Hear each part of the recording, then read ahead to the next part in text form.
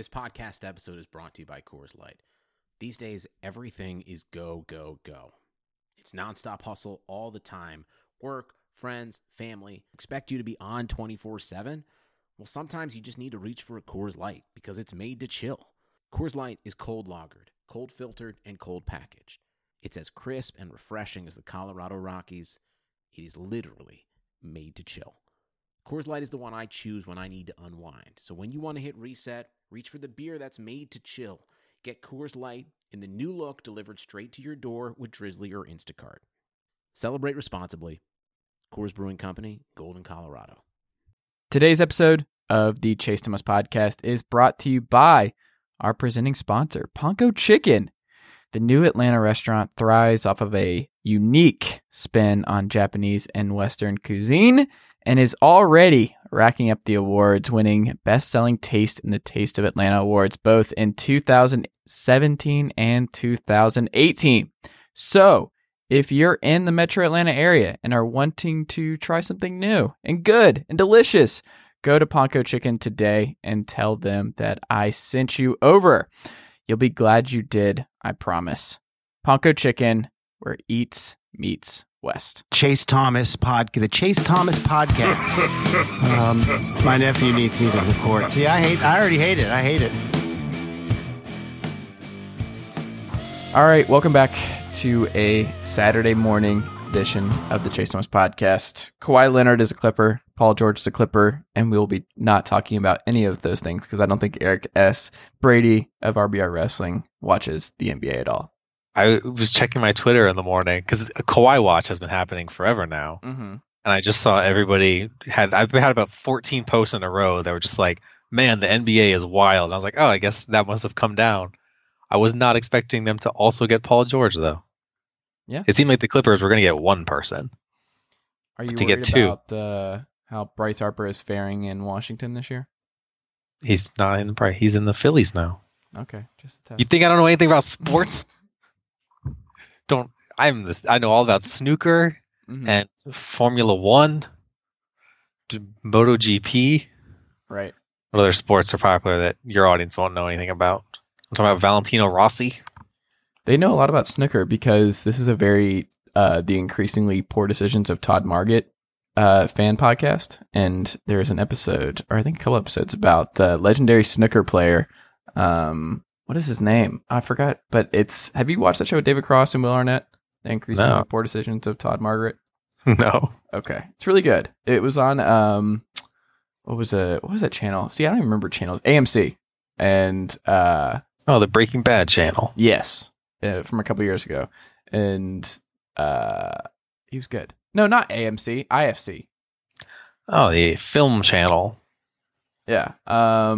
But anyway, there's a famous snooker player, and that's like when y'all first started talking about it on the show. I was like, oh, I know what snooker is only because of this show and because of how niche it was in Europe at the time, and this was like 10 years ago. Well, then I guess we're going to have to start talking about cricket instead. Yes. I don't know current cricket. You want to talk Don Bradman, though, I'm good. Who? He's like a famous Irish cricket player. I only know his name because he's like the John Madden or Tiger Woods of cricket, in that his is the name on the video game. So when you go to the store, it says Don Bradman's Cricket, and I go, who the fuck is behind this? In the suburbs of Virginia. Well, you missed RBR this week. Yeah, because I was going to do the Chase Thomas show. Did you tell them that was why? Cool. I only do big shows now. I've kind of wanted to start my own AEW war with RBR, so this. Oh, hell yeah! I'm the Outsiders. That was them, right? I didn't watch WCW. Did you? Know? I don't watch Losers. That's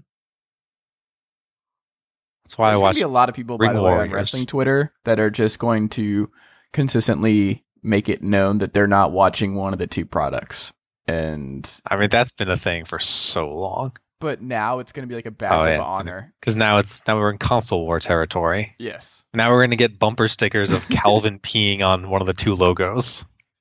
That's going to be on some laptops. I would bet on some Calvin pissing on the AEW or WWE logo for sure. I'm going to make it right now.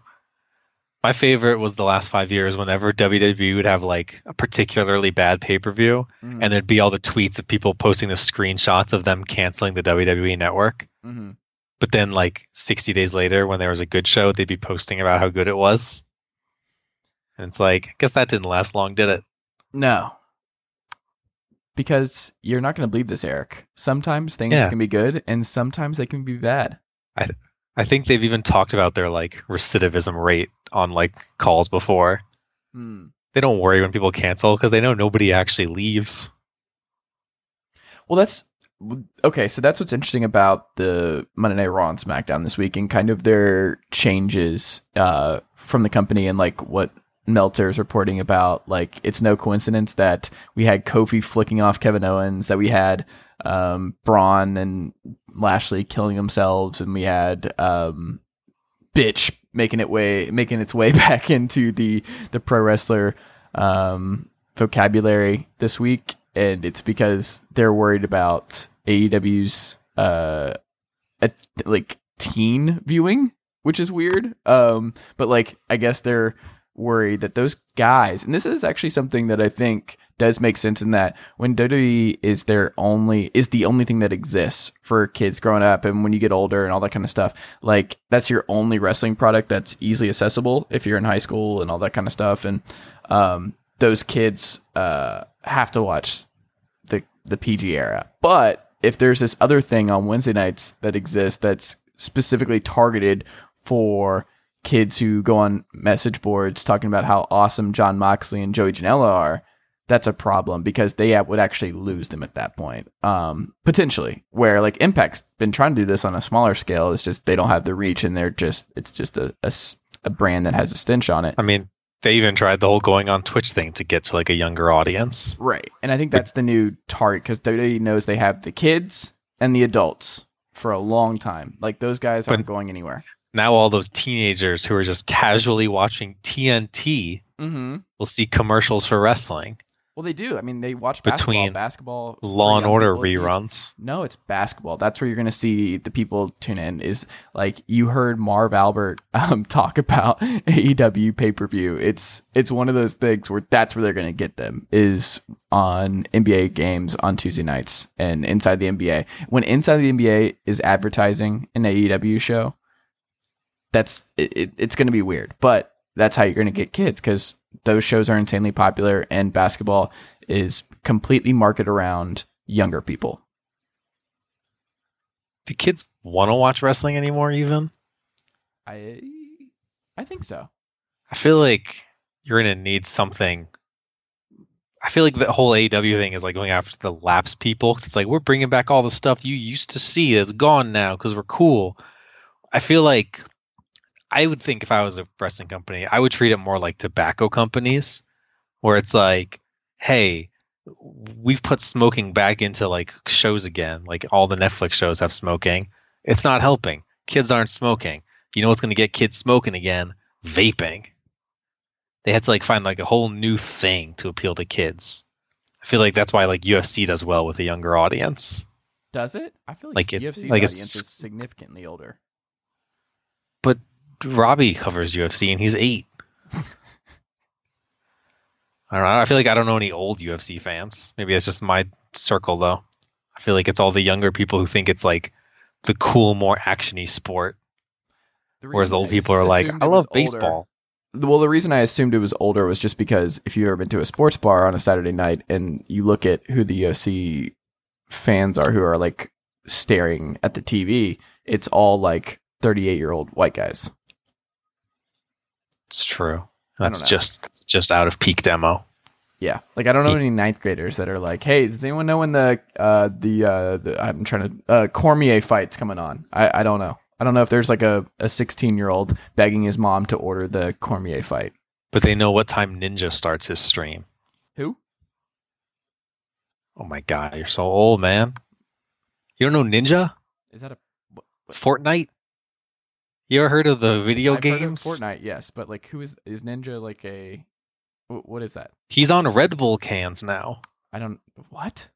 Yeah. He performed at New Year's Eve Times Square this year. Perform Playing- doing what? What is he? Playing Fortnite. You can perform playing a video game? Yeah, he was in Times Square in a little box above the crowd playing Fortnite all night. For New Year's Eve?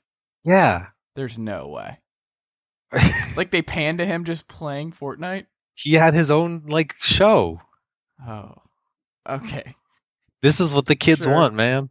I will say it is weird that like I don't think any of us saw the future of like gaming just being kids watching other people play video games. Yeah. It wasn't until I feel like Minecraft on YouTube was the thing where you were like, why am I like seeing this all the time all of a sudden? Like whole brands that were being built up of like, it's just a couple friends playing Minecraft together. You're like, that's weird. And now they're like millionaires who own their own like empires of other kids streaming games. Yeah, my younger brother and all of his friends, and I see kids all the time just watching on their iPad other people play games. Like, they're not playing games themselves. They're just... So I'm like, who's actually playing the games? Are there like 23 people total still playing video games and just everybody else watches them? Me and a friend at work were talking about playing PUBG, and an intern was there and was like, oh, who are you guys watching? Tfue or whatever? It's like, we were playing. He's like, oh, I haven't tried it yet. I love that game, though. It's like, how do you know you love the game if you've never played the game? Yeah, That's but like incredible. just watching it is like the future of that whole industry now, though. It's... Wrestling needs some sort of shakeup that isn't just like Remember we're when? edgier. Yeah, I mean, they just brought back Paul Heyman and Eric Bischoff to save the business. And it's Yeah. like you're going back into the well of... Well, I was talking to somebody about this last week on the pod, where it was like the problem with thinking outside the box and thinking with the future in terms of administrative talent in professional wrestling is that we don't really know who's booking a lot of these shows. There's not front-facing men and women. So we just like... It's hard to be like, hey, they should run, like they have an eye for the business. They should be given an opportunity. This younger guy or younger girl, whoever, should be given this opportunity to push wrestling into the 21st century, blah, blah, blah, because we just don't know who books these shows. We don't know how it all works. We don't know a lot of the behind the scenes people that are like, oh, they're creatively super smart and should be given an opportunity to, push things a certain way. Like, I wish WWE would pluck this person from this company. And we know that with wrestlers. We just don't know that with creative. So, like, that's why they go back to the only ones we know are, like, Paul Heyman, Eric Bischoff, Don Callis, Scott D'Amore, like, only a handful of people. And we don't know of anyone who's young and up and coming that should be given an opportunity outside of Maxwell Bombach for his work at Freelance. But, like, Of course.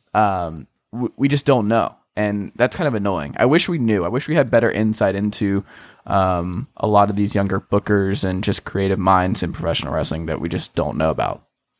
It's like movies. Like 90% of movies, if you ask me like who directed it, I'm gonna have no idea. Mm-hmm. But then there's like that handful of directors where you're like, oh yeah, it's a Spielberg movie, it's a Christopher Nolan movie, cool.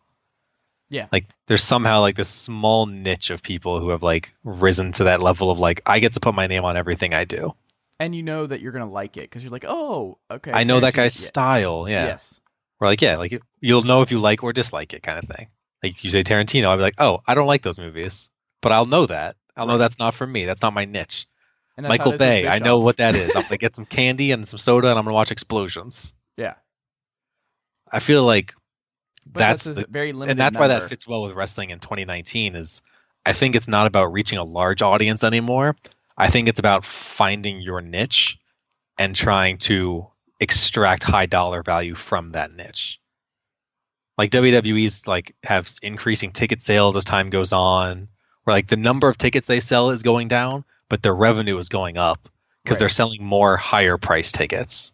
Well, not even just that, just they've refocused, which is what professional sports have done. Like MLB attendance has just been dropping every year, but their TV deals are still incredible. And that's part of it. It's live action, it's live sports, which will always be more important than at the gate numbers. Like, I don't think the company is at all concerned about declining in-show attendance because they still make a bunch of money off merch. They still make a bunch of money off the network. They still make a bunch of money with all their different shows and all that kind of stuff. Like they've just diversified their economic standing so much that those little things that a small company needs to start and survive, they don't really care about.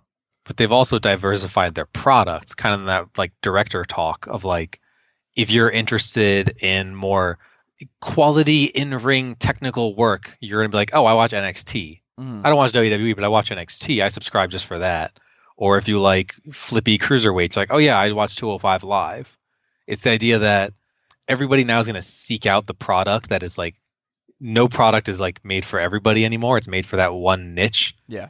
So their thing is like last night was a GCW show. If you like deathmatch wrestling, GCW has become the new brand to go for that. Did you watch WWE? Oh hell no! I hate that kind of stuff.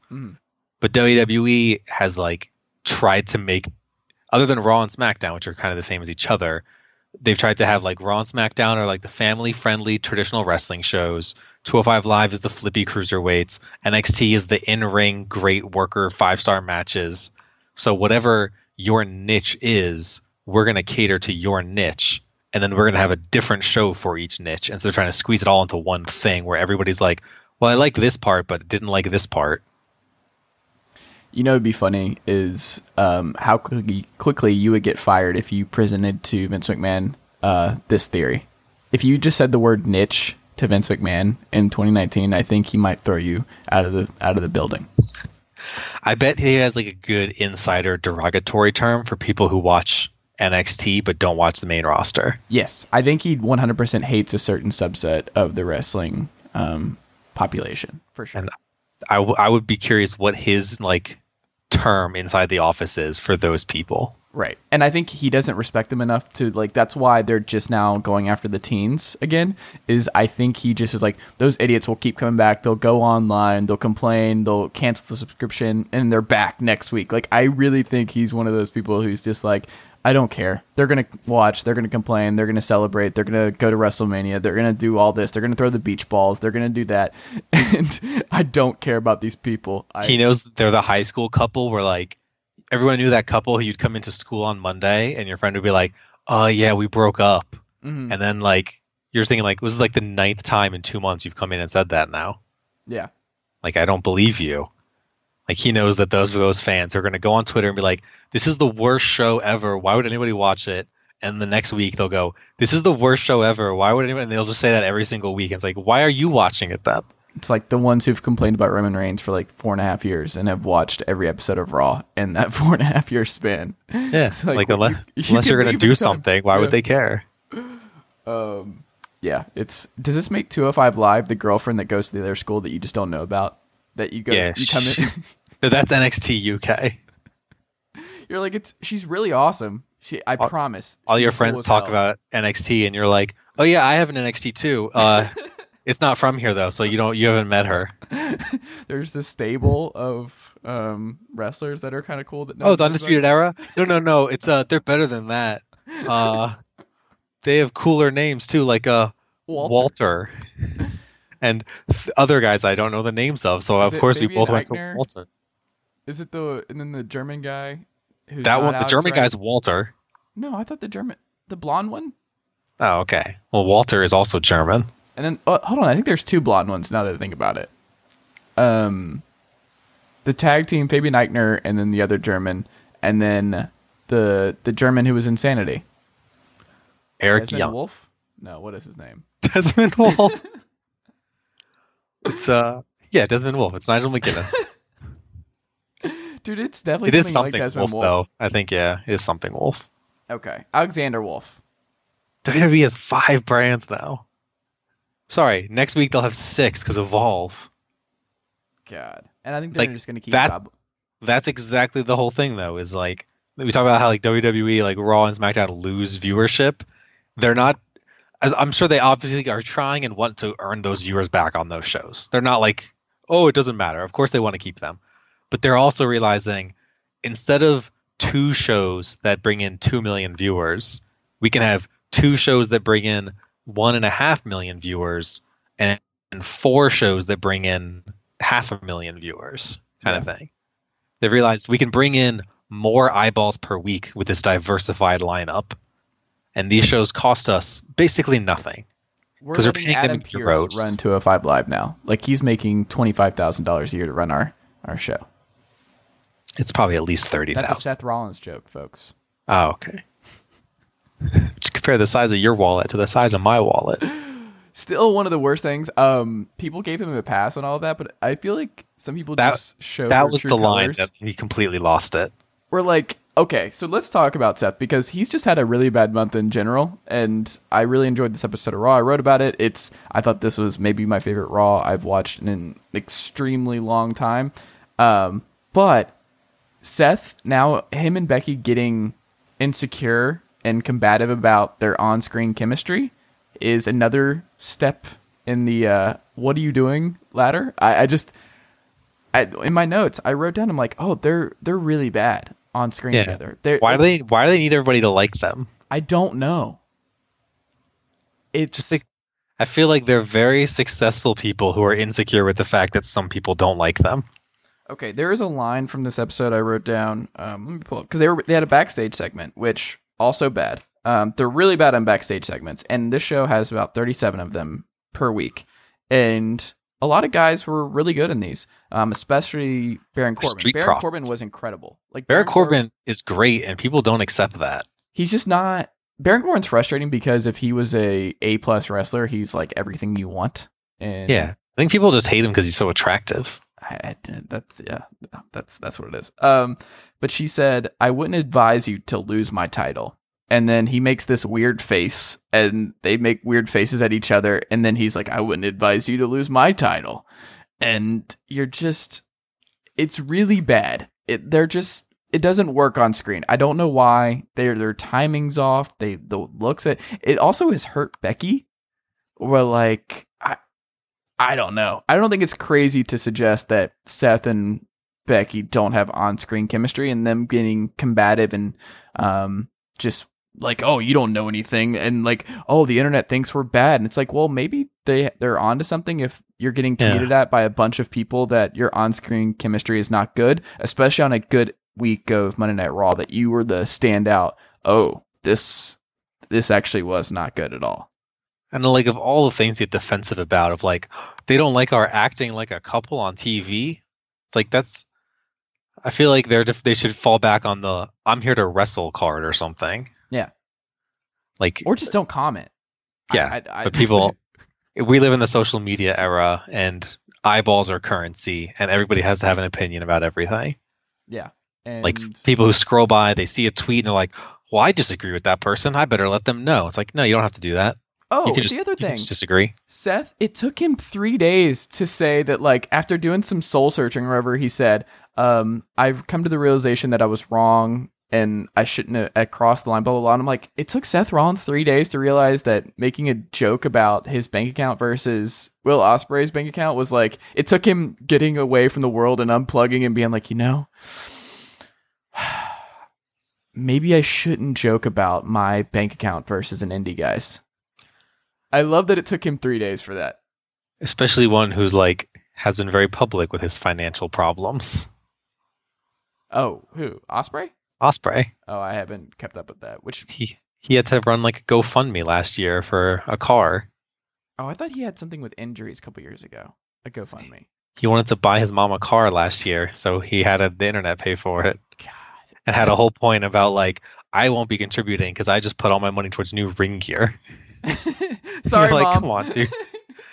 It was to buy like a used Honda Civic, and it was like, my fans will buy it. And like, granted, he's right. His fans will buy it. Like, if it was just him being smart about using the internet, if he was basically being the girl selling her fucking bathwater, then good on you, Ospreay. Right. You sell that bathwater to your Mark fans. Hey. But it's just such a weird look to be like, please buy my mom a car for me. I bought shoes instead. That is weird, but it worked. So it worked, right? Didn't he buy them? Did it? Oh, hell yeah, they totally did. There you go. And then, because then people would do it, and then they would tweet like, "I contributed," and he like "Oh, thanks, mate," and they'd go, "Oh, you said thanks to me. That was worth $200." You should definitely tweet at him now and be like, "Hey, just checking in on the car that I contributed for." How's that car? Yeah, you need new floor mats? You need to do anything? Let me know, buddy. Oil change? I got you this weekend. I mean, we talked about like Twitch earlier. It's the big money maker on Twitch is fans who donate, because like when you donate, it'll like put your message on screen and usually reads it out loud, and people are like, I'll spend $5 so people can hear the dumb thing I want to say. And then you make $10,000 a night of people just giving $5 at a time. That's what Impact needs. You know how WWE used to have the scroll on the bottom of tweets throughout the show? God, like when Twitter was like still popular. Podcast just in case any WWE official listens and they're like, "Oh, do they want us to bring it back?" It was okay on the after show. It made sense. Pow Pow, love those. What if they brought back the kapows? But what if they bring back the bottom feed? But instead of it being something that somebody there and curates based on a hashtag, it's donation based. Oh. If you pay $5, your message will go across the screen. They'll only screen for like profanity and stuff. Like we'll have some level of screening where it won't just be like anti-Semitic hate messages. But if you want to scroll like Baron Corbin's a ugly poo-poo face, if you give your $5, there it is. This is Impact should do this. This is a money-making idea right here. You could just do strictly like this person signed up for Impact Plus. This person went on our Impact Wrestling roster page. I think when you subscribe on Twitch, it does pop up on the Twitch. For Fight for the Fallen, if they're going to take donations during the show, that's what they should do.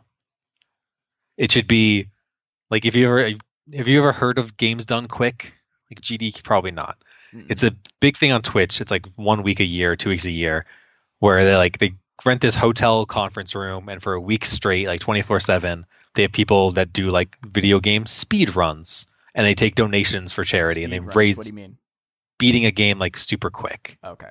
They'll be like, "Oh, I'm going to play Ocarina of Time in an hour and 10 minutes." Is that how you pronounce that? I always pronounce it the wrong way then.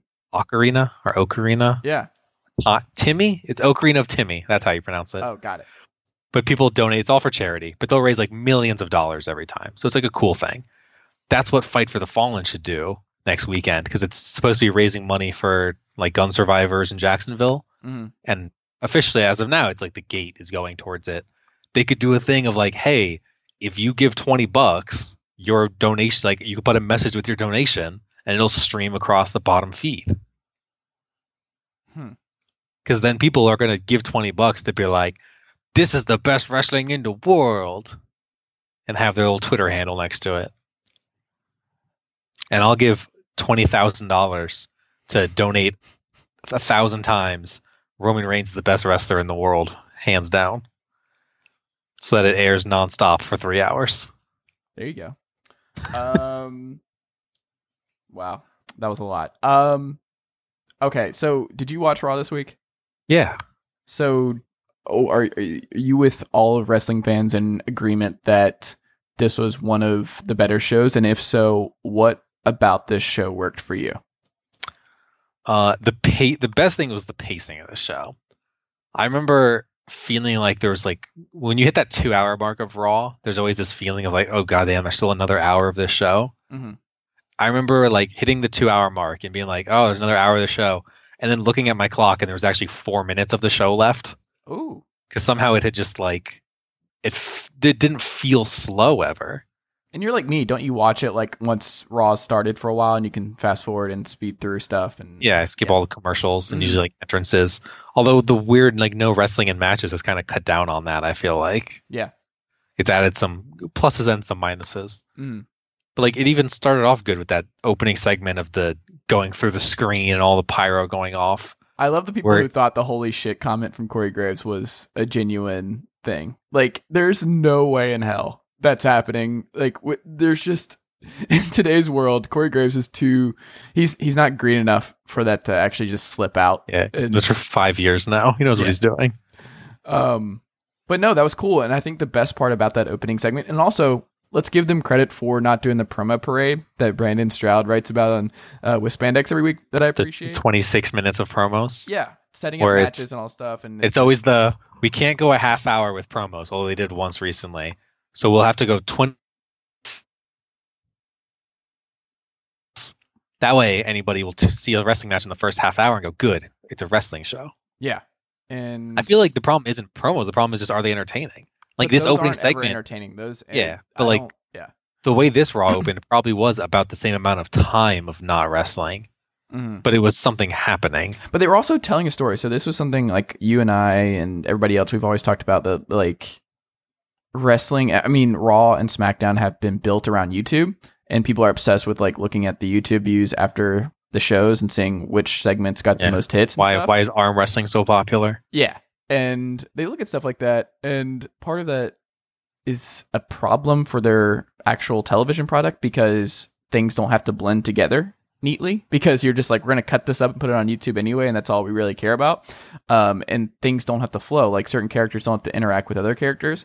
But this episode of Raw had Ricochet and the Club do a bunch of different stuff. They ran into each other. Like there was that thing where AJ goes and finds Ricochet and walks around backstage, finds him, and then they have that, like, after being manipulated by the Good Brothers, slaps him, and then Ricochet slaps him back. And like, this was my favorite thing about this show, and the reason that it flew by for me was that, like, oh, they started off early getting us invested in the Good Brothers and AJ, and then Ricochet's stuff, and they kept going, and they kept dropping little tidbits here and there of like, oh, this is going to be a thing. And obviously, at the end of the night, it paid off, but I miss those shows. And the difference between, like, I don't like the Attitude Era stuff and everything like that. It's not about the matches. It's not about the blood, violence, whatever. It's that they felt like stories each week, and they just stuck to something. And like, we had a theme, and like they would come in and out and all that kind of stuff. The theme of this week's episode of Raw was very clear. It was what's going on with AJ. And we got an answer. So often it's built, like the opening segment builds to like, here's why you should stay tuned for the main event. Mm-hmm. Whereas when there's a thing that threads in and out of the show constantly, it's here's why you should just stay tuned, like for the next 3 hours. You don't know when you'll see the next story beat happen. Because they did that with AJ Ricochet. They also were doing that with like Drake Maverick and R-Truth, although that was a more comedy thing. Mm-hmm. But like they probably had 5 or so segments sparsed throughout the show that kept building on each other. Instead of just the promo and then the match later, it would be like bumping into each other backstage and then sitting at ringside and then chasing away and then bumping into him again and then running away. Like they were able to like spread that story out throughout the show so that you would keep watching to see what was going to happen next. Instead of just, do I want to see the AJ Ricochet match? You'd have to keep seeing all the interactions that led to it, that story. You're more emotionally invested at that point when they get there. Yeah.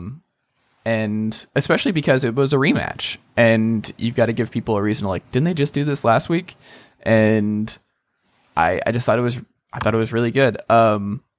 Were you surprised at all that they did the Braun Lashley thing at the start and just the way they did it? I didn't like on SmackDown the next night, Lashley was on like the weird camera selfie video, but because I think ultimately those two should be off screen for a while if you're going to sell it that severely. And I also love the camera SmackDown's work. not canon, is it? I think it's canon. Nobody watched that show. I like the Kevin Dunn angle of like way up top, like it felt like a genuine mess up, you know, where like Renee and Corey had like the super sad face, like they were genuinely. I encourage you to go back and look at their eyes. I swear they put water in their eyes while the camera was away. They put out like a camera angle afterwards of the camera like set up behind the stage to watch the moment happen. But I like the way they did the cameras when it actually happened, where when he goes through the stage, the cameraman has to like run from where he is alongside to get to the back, and they're showing the feed of his camera as he's running, and you realize it gives a feeling of like this was not a planned spot. Right. Like we have established we have cameras everywhere in this fucking arena at all times. But this was something even we didn't think was going to happen. So like it went black everywhere, it hurt everything. Yeah. You see the panic of the cameraman running into the action and realize like, so it feels exciting when that happens. And instead of just cutting to the camera that's there. I mean, it did its job. It like got people invested in the storyline now, because that storyline has sucked for a month. And then it's just like, oh, that was really cool. And it's like one of the things where you're like, oh, why didn't they think of something like that beforehand? Why were they doing these arm wrestling matches when you could have just these two tear each other apart? And it was cool. I thought it was a really good opening segment. There was one thing, the Viking Raiders had a match with the New Day. A lot of New Day this week, but So the crowd was getting into the Viking Raiders. You could tell early on in this match, like once they had like 3 minutes in, like the Revival have this kind of issue as well, where it's like whenever they're trying to get a little bit of steam, because the only way they're going to get over is if they have 15 to 20 minute matches consistently, where crowds can see them work for a long stretch. And then they're like, oh, they're actually good wrestlers. Like we don't really know much about their characters, but at least we know that they can work. And the crowd was starting to get into it, and then Samoa Joe interferes, and it just sapped all of their momentum. I shouldn't say I'm worried, because I just don't think the Viking Raiders ever had high upside anyway on the main roster, and you kind of have to look at just certain NXT talent versus main roster talent differently. And I don't know. I just thought it was like one of those little things every time. I was like, I don't really like this, why they did that, but also the bigger story is Samoa Joe and Kofi, so I understand from that perspective. But giving these new call-ups not enough time to really have a long, good wrestling match is ill-advised, in my opinion. Like, you're kind of assuming your audience knows who they are and taking that for granted, and they don't know who they are. Like, you got to prove to them they can work. Like, they don't watch NXT. They didn't watch War Games. They haven't seen a lot of what makes the Viking Raiders good at professional wrestling. It's the reason Ricochet's been like the one call up who's really gotten over with the fans, is he does a style of wrestling that is all flippies and cool, and like, oh, he did a 550-degree twist backflip off the ropes to the outside, where even if you don't know what you're like looking at, it looks cool. He's not telling a long story. He's not doing all like, you watch 30 seconds of Ricochet, you go, that guy's dope. So he can have a 5-minute match and people will love it. Whereas if you're and he can get through a lot of stuff in 5 minutes. Yeah, but Viking if you're aren't like that. A slow brawler, hard-hitting team, it takes you longer to get that across of we're relentless and we're going to pound our opponents down over time. You can't do that in 4 minutes in your debut match. No. A couple other little nuggets from the club and Ricochet stuff. Carl Anderson putting his hot Asian wife up for AJ to like, betting his wife. Yeah. And then Gallows just calling him Ricochism. There are little things where you're like, God, why weren't they using him? Like, they're actually good at like just cringeworthy comedy. And I love their genuine dialogue. Like, AJ talking with the club feels real, and their conversations feel real. And then that interaction with Ricochet and AJ felt real, because Ricochet, as we both know, just really struggles with promos and speaking. Yeah, he's bad. Yeah. And AJ alleviated a lot of that, and just this story alleviates all of that, because now he's got the sympathy. Now he's got this moment where he took the Styles Clash from the top of the turnbuckle. The slaps were great. Like, him not being afraid of AJ and just where the story is going. Like, I think all of it's great, and it's a good idea, especially with Seth doing his thing, that like the new number one story on Raw is the club versus Ricochet. And if you want to establish the top babyface, you have to do what they're doing right now, and not just completely burying him, but giving fans a reason to get behind him. And I don't know. I think it's all great. I like the optimism you've got going on right now too. I mean, it's just, these are little things that we've, it just felt like Vince watched Undisputed Era this week and was like, why don't I have one of those in the main roster? And why don't we have a stable? Especially because like other than maybe like Stone Cold stuff with Vince and Rock, almost every other big thing to happen in wrestling has had like stables involved. Mm-hmm. Whether it's DX or NWO or Evolution or the Shield or the Nexus, like so much of wrestling is built around that idea of a group of guys with a united goal. And it's just cool. Stables are just naturally cool. Yeah, and it also then, talking about how the best part of AJ and Ricochet was the fact that it was a story throughout the night. By having a stable, you can kind of make people think there's a story throughout the night when there's not, because they'll be seeing the same group of people throughout the night as they're all having their own matches. Even if they're not even coming out together. Like, if DX was to have like 3 different matches on an episode of Raw, and you heard the DX theme 3 times, in your mind you have the story of like DX, what is DX doing on Raw? Whereas really it was just 3 different matches. But it adds some like continuity to that. It makes it a team sport. And like you look at New Japan, everybody is in a faction. Right. Like to the point that nobody can keep track of them. And we but know it like doesn't hurt. Like it's a requirement. Kofi needed a faction to ever get to where he is. Like it just certain guys, like Kevin Owens never needs anybody to be a top guy and be interesting and all the other stuff. But like certain guys need it. Like and certain guys. Kofi had been kind of floating around for 8 years or whatever. Yeah. You put together the New Day. It's one of the hottest acts in the last 20 years. And it's just stables are good. Stables are good, folks. And so much of promos, like you're talking about the backstage chemistry with Seth and Becky, like so much of a promo is the ability to play off of somebody else. Right. And it's a very different dynamic when you're playing off somebody who is your friend and your teammate versus somebody who's your opponent. Because then it's not just, I'm going to beat up you. No, I'm going to beat you up. It's like, no, now we can be jokey and we can like have this talk a bunch off screen. They hang out. It's just more. They have a rhythm to their conversation. It's organic, and it's one of those things where they just know they can. I don't. And like, there was the big thing some people hated Cena for was the fact that he would have like humor in his promos. Because they'd be like, if you're going to beat this guy, like he would do the typical Cena promo or the typical Rock promo, which is kind of where he got it from, was do 80% funny comedy and then get loud and get serious and talk about how you're going to beat their ass on Sunday. Whereas when you're out there with the New Day and it's like, you may be going against this other team, but not every line you're saying is directed at them. Some are directed at your two friends next to you. So you can have some comedy in there and it feels like it fits. It doesn't feel like you're trying to shoehorn it in because you're joking with your friends about like, look at these guys over here kind of thing. That was one of those, like, in the moment, we were all like, I remember complaining about the Cena, just the goofiness. Remember the Star Wars one he made, that promo he did, just like, I guess it's like 10 years ago now. But like, he would go over the top, he would do too much. But I remember thinking, like, his first, what was his, is it Trainwreck? Really the first comedy movie that he did that kind of got him back into the mainstream and stuff. Where it was like, oh, this is just who he is. And you watch Nikki Bella, like the Total Bella stuff, and his hamper, just weird stuff. Yeah.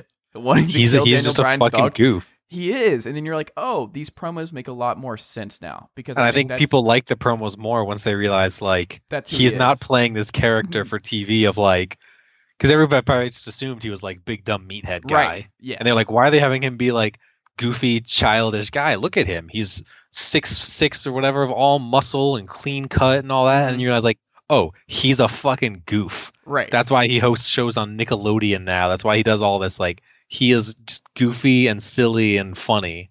Yes. And then you're like, now I like seeing that side of him because I realize that's who he is. Yes. Like, I always said the reason I was on the Cena bandwagon so early is I watched his, like, silly WWE.com video series, 5 Questions with the Champ. I remember that, yeah. Because it was people who would be like, oh, what was your favorite toy you got for Christmas? And he would go into like a 3-minute John Cena style thing about like the Castle Grayskull with the microphone that had the voice changing effects. And he's like doing all the silly impressions and all that. And it was realizing like on TV, this was like Doctor of Thugonomics John Cena. This was like talking with the funny, like deep voice that's not his and doing all that. But then you'd see him do this candid thing and he's doing like cartoon voices and the rewind shtick and he's just a goof. And you're like, I like this guy. I wasn't even a big fan of the character yet, but like this guy is awesome. Yeah, I would agree. He's the best. When's he coming back? Is he gonna be on SmackDown? I don't think so. President Trump apparently is going to be on SmackDown. John Cena should come back full time. Can't afford it. I think he really is scared about like just really hurting himself at this point. It's like the Rock problem where he like tore his pec. It was like, well, there's $10 million I won't make now. Well, it's not even about the money, I don't think, with him. I think it's more of just like, I don't think remember how like Undertaker, like the whole thing was like when he goes, he's gone. When he knows that he can't, and then it's like, well, that was bullshit because he came back and multiple times. Right. I don't think when I face Roman, he even said like, when I leave my hat and gloves in the ring, that'll be it or whatever. And he even did that. And the next year he's like, now I'm facing, I don't even remember who would have been the next year. I don't either. Bray? No, that would have been before that. That was after Brock. It was one of the Saudi shows, right? He was at the next WrestleMania. Oh, that's right. He was. Was it Cena? Was Yeah, Cena the was year it after? Cena and Elias? Oh Yeah. God. It was really bad. And also a gigantic waste of John Cena. Cena has a legacy still. Yes. And I think ultimately, and he talks about the speed and everything, where like Undertaker just controls the pace and doesn't want to work that kind of style, and he physically can't. But like Cena was able to do that those last 7 years of his prime, and was able to like Ricochet and Cena could have worked 5 years ago. I think Cena could have held his own.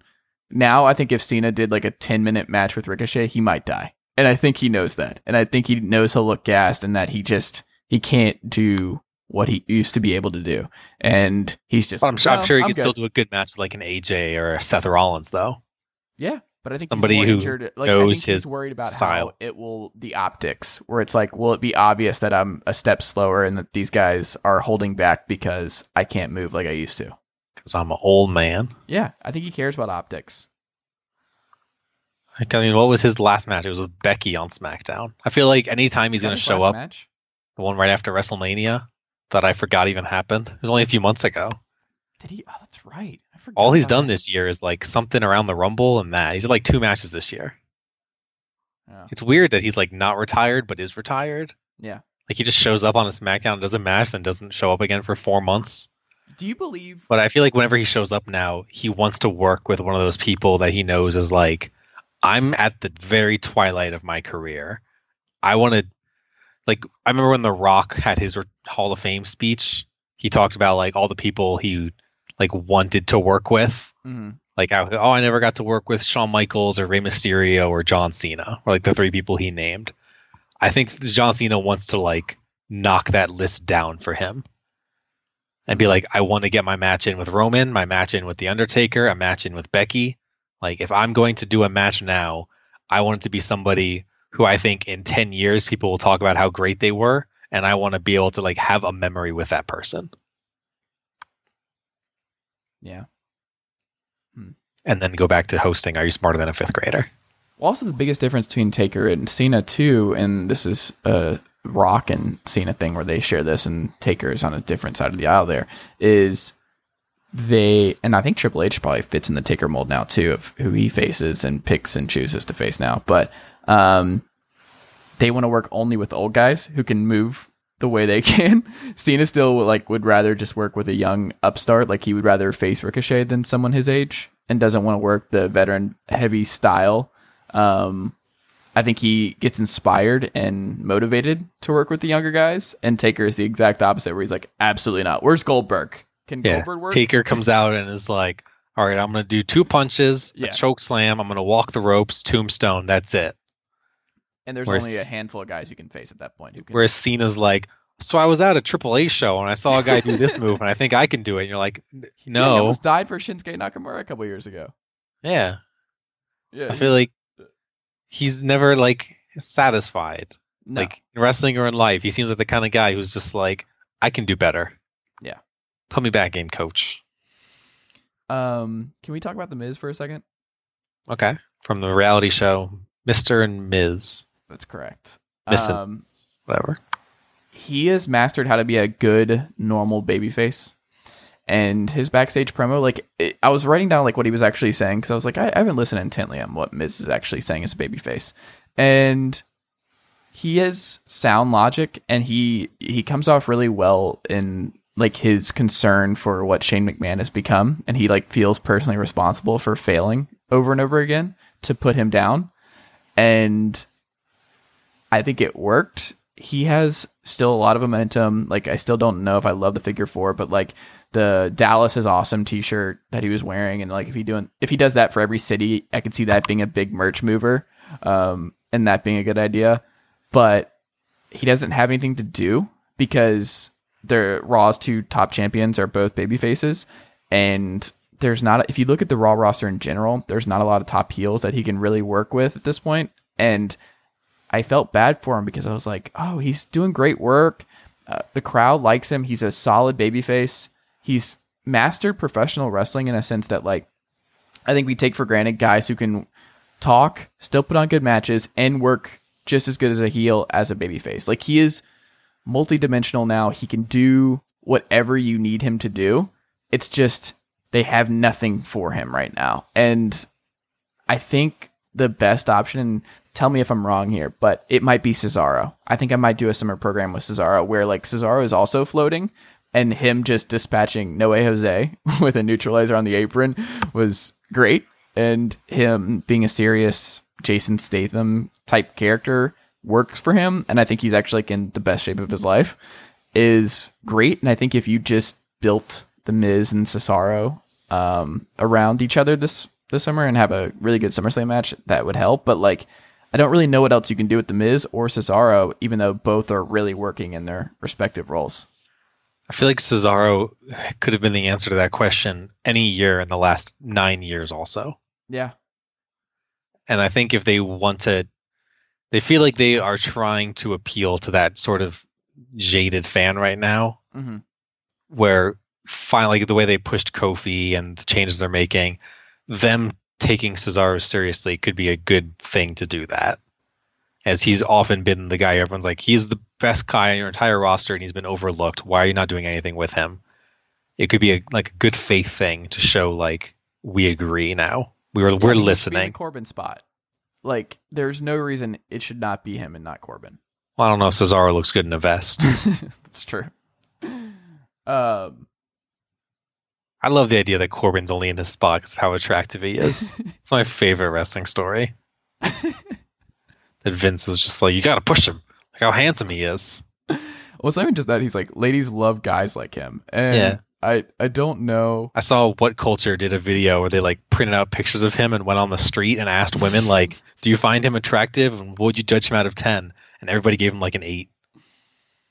There was only one girl who said he wasn't attractive. Everyone else was like, yeah, he's attractive. I like the bald hair and I like the vest. And it's like, God damn it, Vince is right.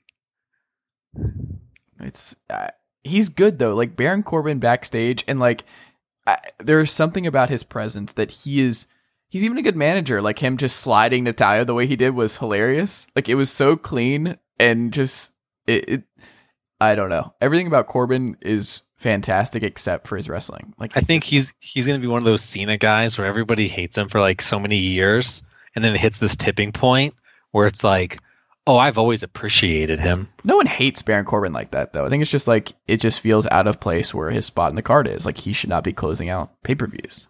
Yeah, it should go to Ziggler. No, it shouldn't go to Ziggler either. It should go to Sheamus. Nope.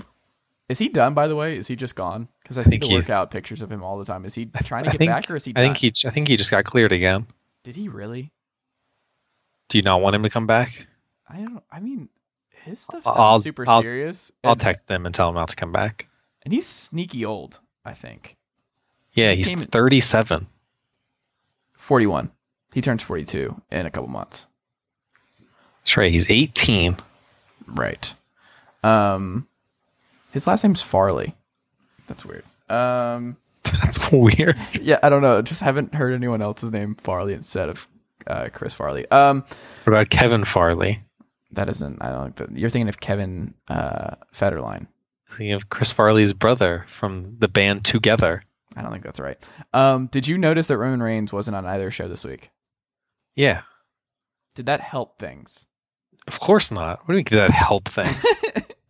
It's Roman Reigns. Right. Did you say that sentence backwards? I forgot he wasn't on the show. Like I had 100% forgotten. He is. First of all, he's never on SmackDown, so don't even consider that an option. Superstar? Yes. Okay. But I believe he's appeared once since then. Is that true? I think so. But he's appeared on every Raw until this week since then. That's funny. But who's he even feuding with? Is it still Shane? Yeah, because he's got the match with the Undertaker. Oh, that's right. I forgot. Roman and the Undertaker versus Drew and Shane. Did you get Taker's logic for helping Roman Reigns in that segment with Shane and Drew McIntyre and SmackDown? There's something about Shane and Drew smell bad. He wants their souls. Yes, and the way he said, like his delivery, not great anymore. I would say. I feel like I have notes on this of like actual words.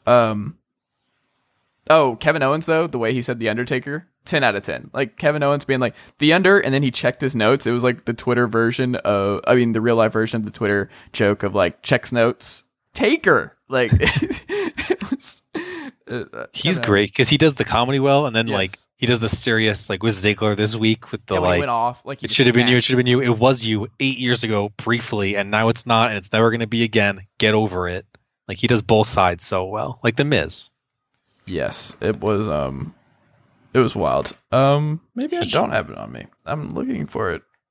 You're checking your notes about the thing where Kevin Owens checks his notes. No, I'm actually checking my notes for what Taker said, but I can't find it on the sheet. Said, I'm here to reap 2 more souls for my soul He said collection. something about hell and the way he was like, "You're gonna go." Maybe the best in this world.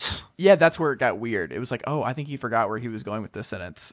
But I'm from hell. Heck, PG show people. It did not work, and I was like, oh, this is embarrassing. I don't want to see Undertaker versus Drew McIntyre and Shane McMahon in 2019. What are we doing? Remember when Drew McIntyre was supposed to break the Undertaker's WrestleMania streak? No. And also, why aren't they talking about... Have they mentioned that Drew McIntyre was Vince's chosen one 10 years ago? Of course not. Why? That's like one of those That would- easy things. Well, quality especially control. now that he's with Shane. That That's would what make I so don't much sense. understand. Why are they not mentioning this? Like, why is there not a backstage segment of just like showing some footage of Vince McMahon bringing him out as the chosen one? It's like Shane could say, the McMahon family has always believed in you. McIntyre, McMahon. Or be like, my father gave up on you, but I never did, kind of thing. Yeah. Little things like that would give more people a reason to believe in this storyline and everything else. And didn't he get more people? Wasn't it? So Elias obviously had the match with The Miz, and he's still kind of in the stable. It's a very ill thought out stable. Because he was just like getting heels randomly, and then it's just back down to like Drew, basically. I mean, the revival's still there, right? Kinda. Have they interacted recently? It's like whenever Undertaker showed. No, No, Revival wasn't on TV this week. it was when Roman chased them to the ring. It's been 2 weeks, I think. I don't That's know. about as often as they put tag teams on TV. Do you think they're going a babyface run with Kevin Owens? Is that what they're building to? They brought him back as a good guy and then turned him bad, and now they might turn him good. And he's only been back 3 months, 4 months, Should just be babyface. Fans want to cheer Kevin Owens. because he's funny. Yes. He's also a great heel, though. But that's what I would do. Is just the He's edgy so good at babyface. both. He should just be the edgy babyface that isn't afraid to kind of snap at break his other neck. babyfaces and heels. Like, it should just be his thing of just like, I'm still in it for myself, like the anti-hero. That's just kind of what he should be. Still Okay. a selfish asshole, but a That way he likable can still one. have that angry, serious side when he needs to. Right. The one that you'd normally reserve for a heel, but he could do it against another good guy almost. Yes. That's what it should be at this point, and stop overthinking it and all that kind of stuff. But he's great, and I miss Kevin Owens in my life because I've said it, I think he's the best professional wrestler on this roster because of everything that he can do. Like, I don't know if anyone else who is as good of a in-ring worker, promo worker, everything else as Kevin Owens is. Have you heard of Leva Bates? Who? Okay, never mind. The librarian. Oh. Are you comfortable with the Nikki Cross storyline and her character in general? It's a very unique storyline that they've never done before with Alexa. I wanted, so they did the same exact segment on Raw and SmackDown. On Raw, they did it with Carmella, and SmackDown, they did it with Bayley, where they said the exact same thing. And I'm just waiting for a YouTube, how neither of them have put on the Titantron all of Alexa Bliss's history of the whole Nia Jax stuff and everything else, how they haven't just put that on television and just showed her, hey, we're not just telling you these things. This actually happened. And the idea, I don't know. It's really definitely dumb a storyline. diminishing returns thing each time, because the first time that she does the whole you're my friend, LOL, I was just using you, you're like, cool, that's a story, whatever, who cares? And then the second time, then you start to be like, well, how did they not see this coming? We've seen this before, but whatever, wrestlers are dumb. And now I believe it's the 9th time, And for the last 4, we've even had other characters who have been on the receiving end of it doing the thing where they go to the current friend and are like, this is what she does. She's doing it to you. And the friend goes, no, no, no. She's not doing it to me. We're real friends. And it's like every time you're just Kevin like, Owens like befriended Ricochet or something. And they're like, Yeah. what are you doing? it would be like if my girlfriend was like, oh no, he's not going to hit me again. He said it was the last time. And it's like, how many times have I said that though? I've never done that. It was a joke, Chase. Don't hit people other than in pro wrestling. Intergender matches aren't allowed anymore. That's Or correct. not. They are in America, I guess. And I guess Canada, because the Impact one has one tomorrow. Yeah. Did you see who Paul Heyman's reportedly high on? Marijuana. No. Let me guess. Wait. Yes. There are 4 different. One of them's a tag team, and then Street Profits. Yes. Because they debuted on his first show. And they had an interaction with him, which was great. Backstage. Ricochet. Yep. Put him in the main event. Mm-hmm. Does AJ Styles count, or is that like a too easy of one? Too easy. I think everybody likes. If you don't like AJ Styles, I just don't understand. And the easy one, Lacey Evans. Yes. Really? Mm-hmm. Nice. I was half joking. You're missing one. Oh, Eric not Boot. What's his last name? Bugenhagen. No. I don't know. Who is? Didn't he get renamed at NXT? Yeah, they took away the one thing he had going for him, which was his name. You hire a guy who's named Bugenhagen, which is like a fun word to just say, Bugenhagen, and then they're like, "What if we just change it to Buttigieg?" Mm. Who's the fourth one? Who's the fourth man? Aleister Black. Ew, why? And then I there have guess been varying reports. I guess of him someone being has to high on stand up Shayna for him Baszler. because Vince really doesn't like Alistair, from what I hear. Wait, what? Apparently Vince has a long history of not liking any black wrestlers. Oh, god damn it. I walked into that one. Okay. His name's Alistair Black. That's correct. Those Alistair Black is a very good like Paul Heyman guy. Yep. Like he's got a unique look to him. He does a lot of kick strikes. He's your new Rob Van Dam. And another Rob Van Dam connection, he's from Amsterdam, where they smoke all the marijuanas. Whereas in my state, you can't even smoke tobacco until you're 21 anymore as of now. Bray Wyatt, of course he should wrestle, and then all the goodwill he's earned will disappear in a puff of smoke. Like I think people have forgotten again how he actually wrestles, and then when you see it in person, you're like, oh, no thanks, still no. But the Firefly Funhouse is great. Like I don't think he should ever actually wrestle again. But then what should he do? This stuff. That's just it forever. Nothing else. Just backstage videos of how I'm coming soon. Yes. Sound like my girlfriend. This is a good one. The Funhouse stuff is like the best thing they have going right now because it's so out of left field. 24/7.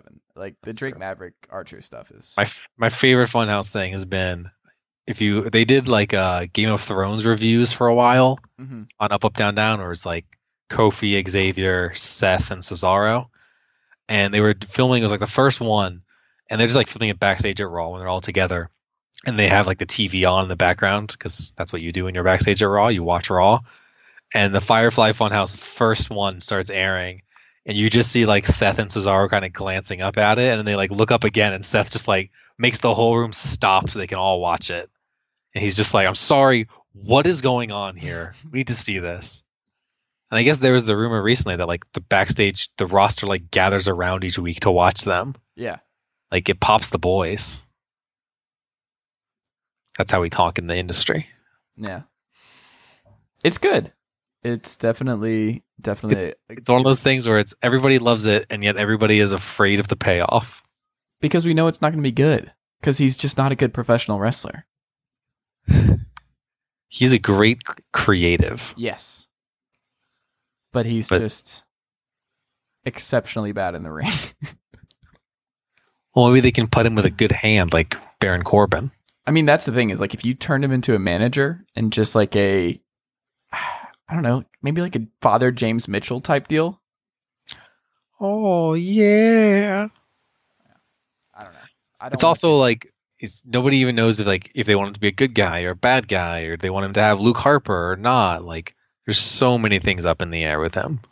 Yeah, which is the reason people are interested. They're like, oh, where could they go with this? What's going to be the payoff? And it's like, probably not good. You're not going to like whatever it is. Because I don't think they have a plan. I don't think they have. Hey, it's about the journey, not the destination. Correct. Last thing, and we'll wrap up here. Ronda Rousey, rumored to return. She misses wrestling. Paul Heyman running Raw. I think one of the things about just Raw since WrestleMania, I think they've really missed Rousey's presence. And I think this is a very good thing to have her back. Like, as good of a job as Becky has done in becoming popular, that division exists in its current state in the way it's being treated seriously by WWE because of Ronda Rousey's year there. And Becky is not the star without Rousey. She needed Rousey a lot more than Rousey needed Lynch. Yeah, she's Austin without McMahon right now. Yeah. I'm here to take names and kick the butts, except the only name put in front of me is Lacey Evans. And that's not her fault. And I lost my other belt to Bayley. Speaking of, just the Raw women's roster is just, it's in disarray because Riot's hurt. Naomi was gone. Lacey Evans is there. Dana Brooke is still green. Alicia Fox is somehow still employed. I mean, Alicia Fox? Yeah. Nikki Cross, kind of a problematic character. Sarah Logan gone. Tamina gone. Sasha Banks gone. Nia Jax gone. Yeah, but you say all that, but in the middle of that, you said the name Alexa Bliss, so it sounds like they're in a good place. I don't know. I would be very nervous about giving Alexa Bliss anything at this point. Because I was under the impression that she was never wrestling again 3 months ago. What? Because her injuries? Yes. Her head got an an ouchie? I think how many more reports of Alexa Bliss suffered a concussion does she have to get before it's like, okay, well, this is it? Because didn't Corey Graves have to retire for this? Yeah, that's part of their protocol. Yeah, how many do you get? That's a weird precedent that WWE is trying to set that nobody's following, where they've decided to take concussions incredibly seriously. As far as when you sign with us, you take a baseline impact test. Every year you take a new baseline impact test. If there's a match where we think your head might have gotten rattled, you take an immediate test. If you show any symptoms, you have to wait a certain number of days and pass a test. If you don't pass the first one, then you have to get cleared by this doctor of ours as well as passing a test. If you have another within a year, then you have to go see this doctor and do all they've put all of this officially on paper of how strict all this stuff is. And then you look at the only one that's a little close is New Japan has, if you fail a concussion test, you have to sit out for 30 days or however many days it is. But they don't have requirements about when you have to take a concussion test. They only have requirements about what happens if you fail a concussion test. Because that was a thing recently where Kota Ibushi took this really bad looking head bump on the apron where he got suplexed on the apron but only hit his head on it as he was going to the floor. And they have their big G1 tournament starts tomorrow. So had he failed a concussion test, he would have been out of it. Obviously, I don't know if he had a concussion or not, but they decided that he didn't need testing after that match, which is a very weird, shady thing. To be oh yeah, we care about you if you hurt your head, but hey, can you please act like you're not throwing up so we don't have to test you now? Yeah. Or AEW put out the oh yeah, Cody doesn't have a concussion. I mean, we're not saying what we do to test or anything, or if we do test, but he doesn't have one. Don't worry, guys. Yeah, you would want some more transparency here. And especially AEW. I not all wrestling companies need this kind of thing, but AEW feels like they are trying to be very progressive as far as inclusion and health and a lot of things that are, making them the woke wrestling company, which I think is a good thing in general. And you'd think a big part of that would be talking about the health of your performers, because that was part of their first rally, because it was right after that John Oliver show. So they made a big point about like how they're going to take care of the performers and we're a family here and we'll make sure nobody's left behind and all that. And then when it comes to this sort of thing, like you'd think you would want to outright be like, this is our protocol for drug testing, for concussion testing, for various other like policies. Like WWE has like the domestic abuse policy like filed of like, if you are charged with domestic abuse, not if you're found guilty, if you are charged, you are immediately suspended.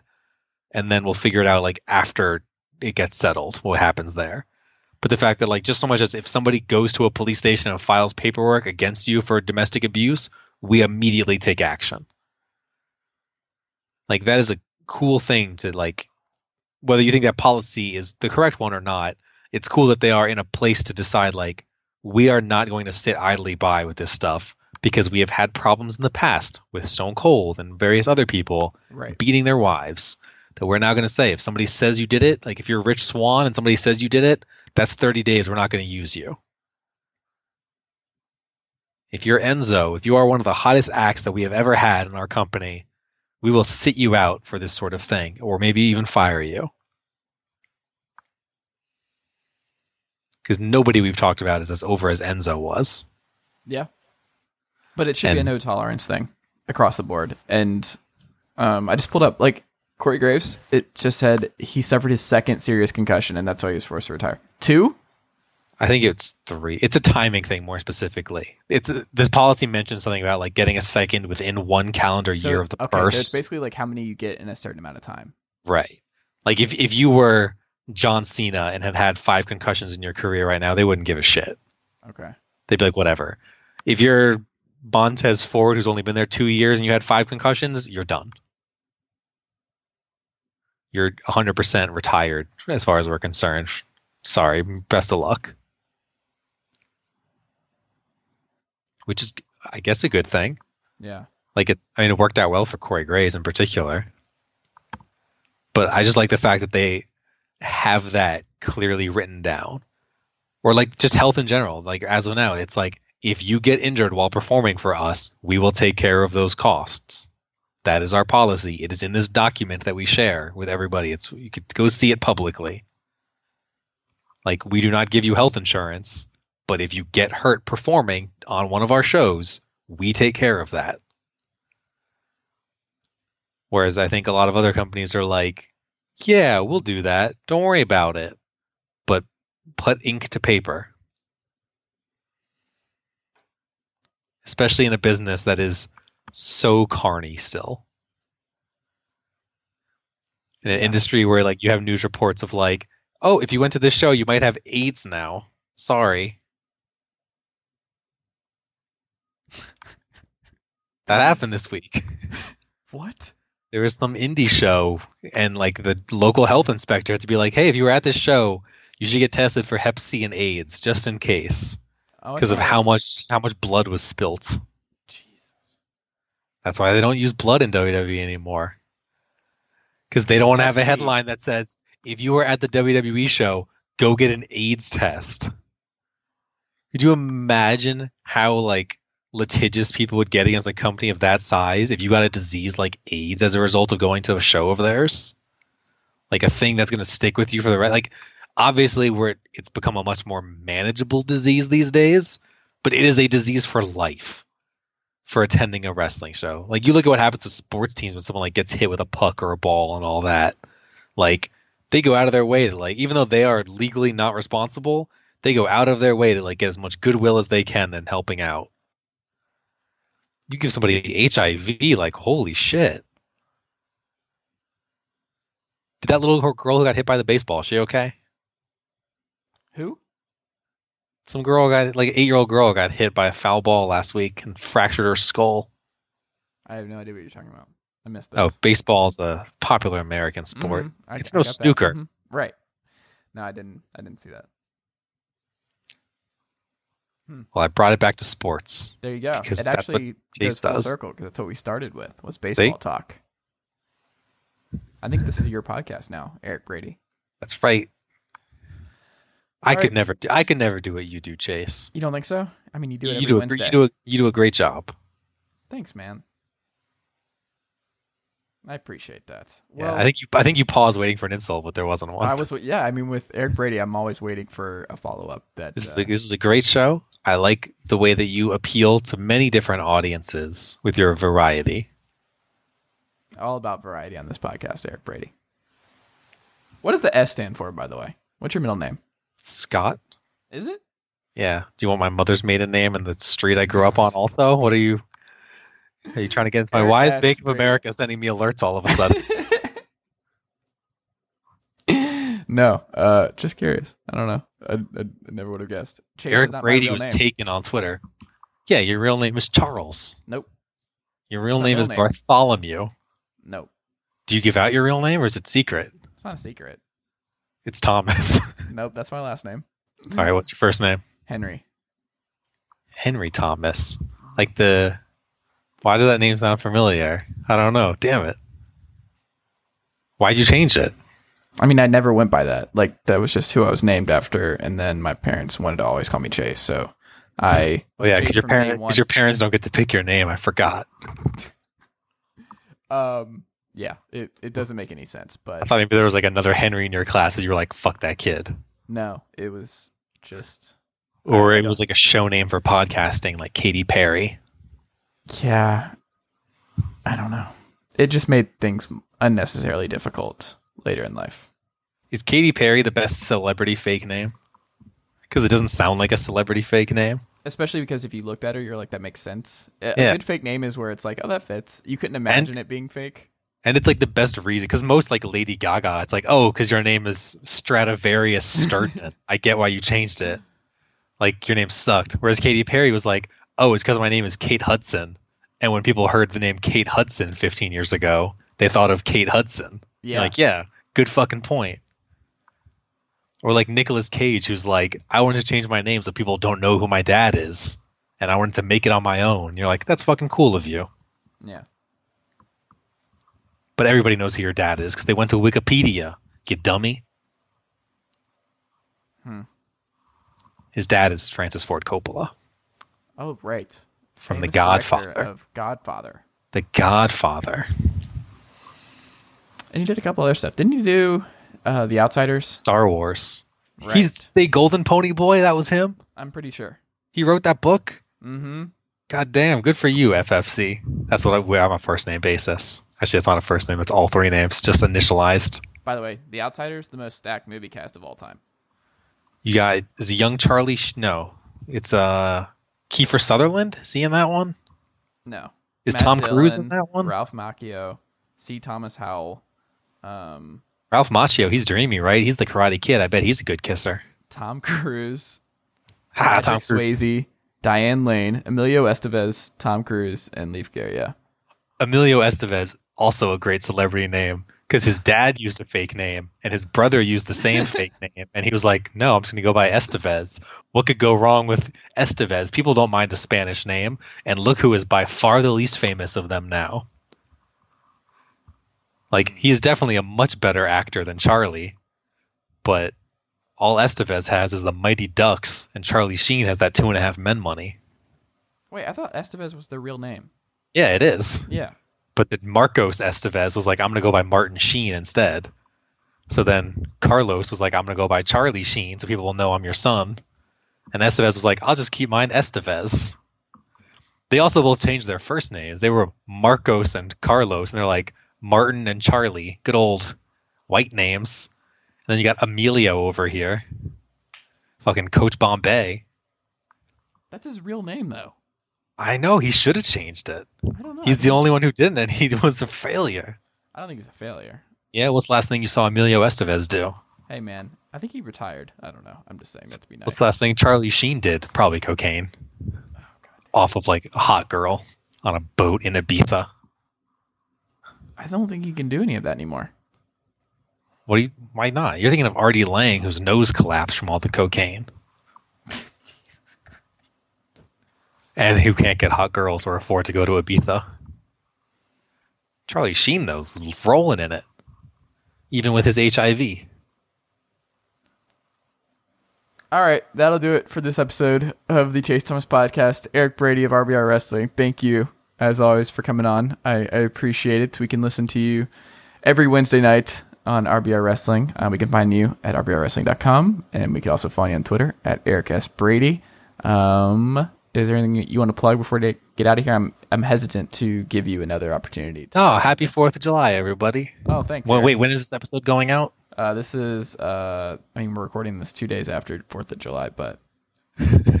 No, we're recording this in June. Right. Happy Mother's Day. Before is that in the June? Wait. episode of Raw that we talked about for an hour. Is Mother's Day in June? It's May. Father's Day? Yes. Happy Father's Day, everybody. And that'll do it for today's episode of the Chase Thomas Podcast.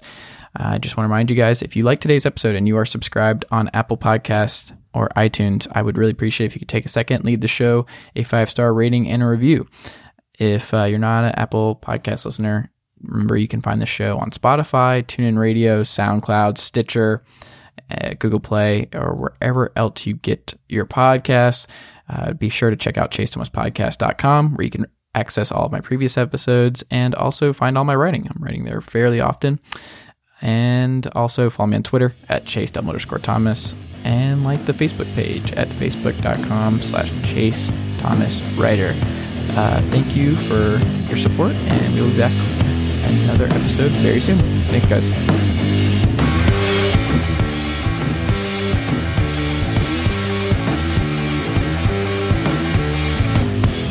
Nicely done, nephew. Chase Thomas Podcast. Hell yeah. Sugar Ray Leonard, Roberto Duran, Marvelous Marvin Hagler, and Thomas Hearns. Legends, whose four-way rivalry defined one of the greatest eras in boxing history. Relive their decade of dominance in the new Showtime sports documentary, The Kings, a 4-part series premiering Sunday, June 6th, only on Showtime.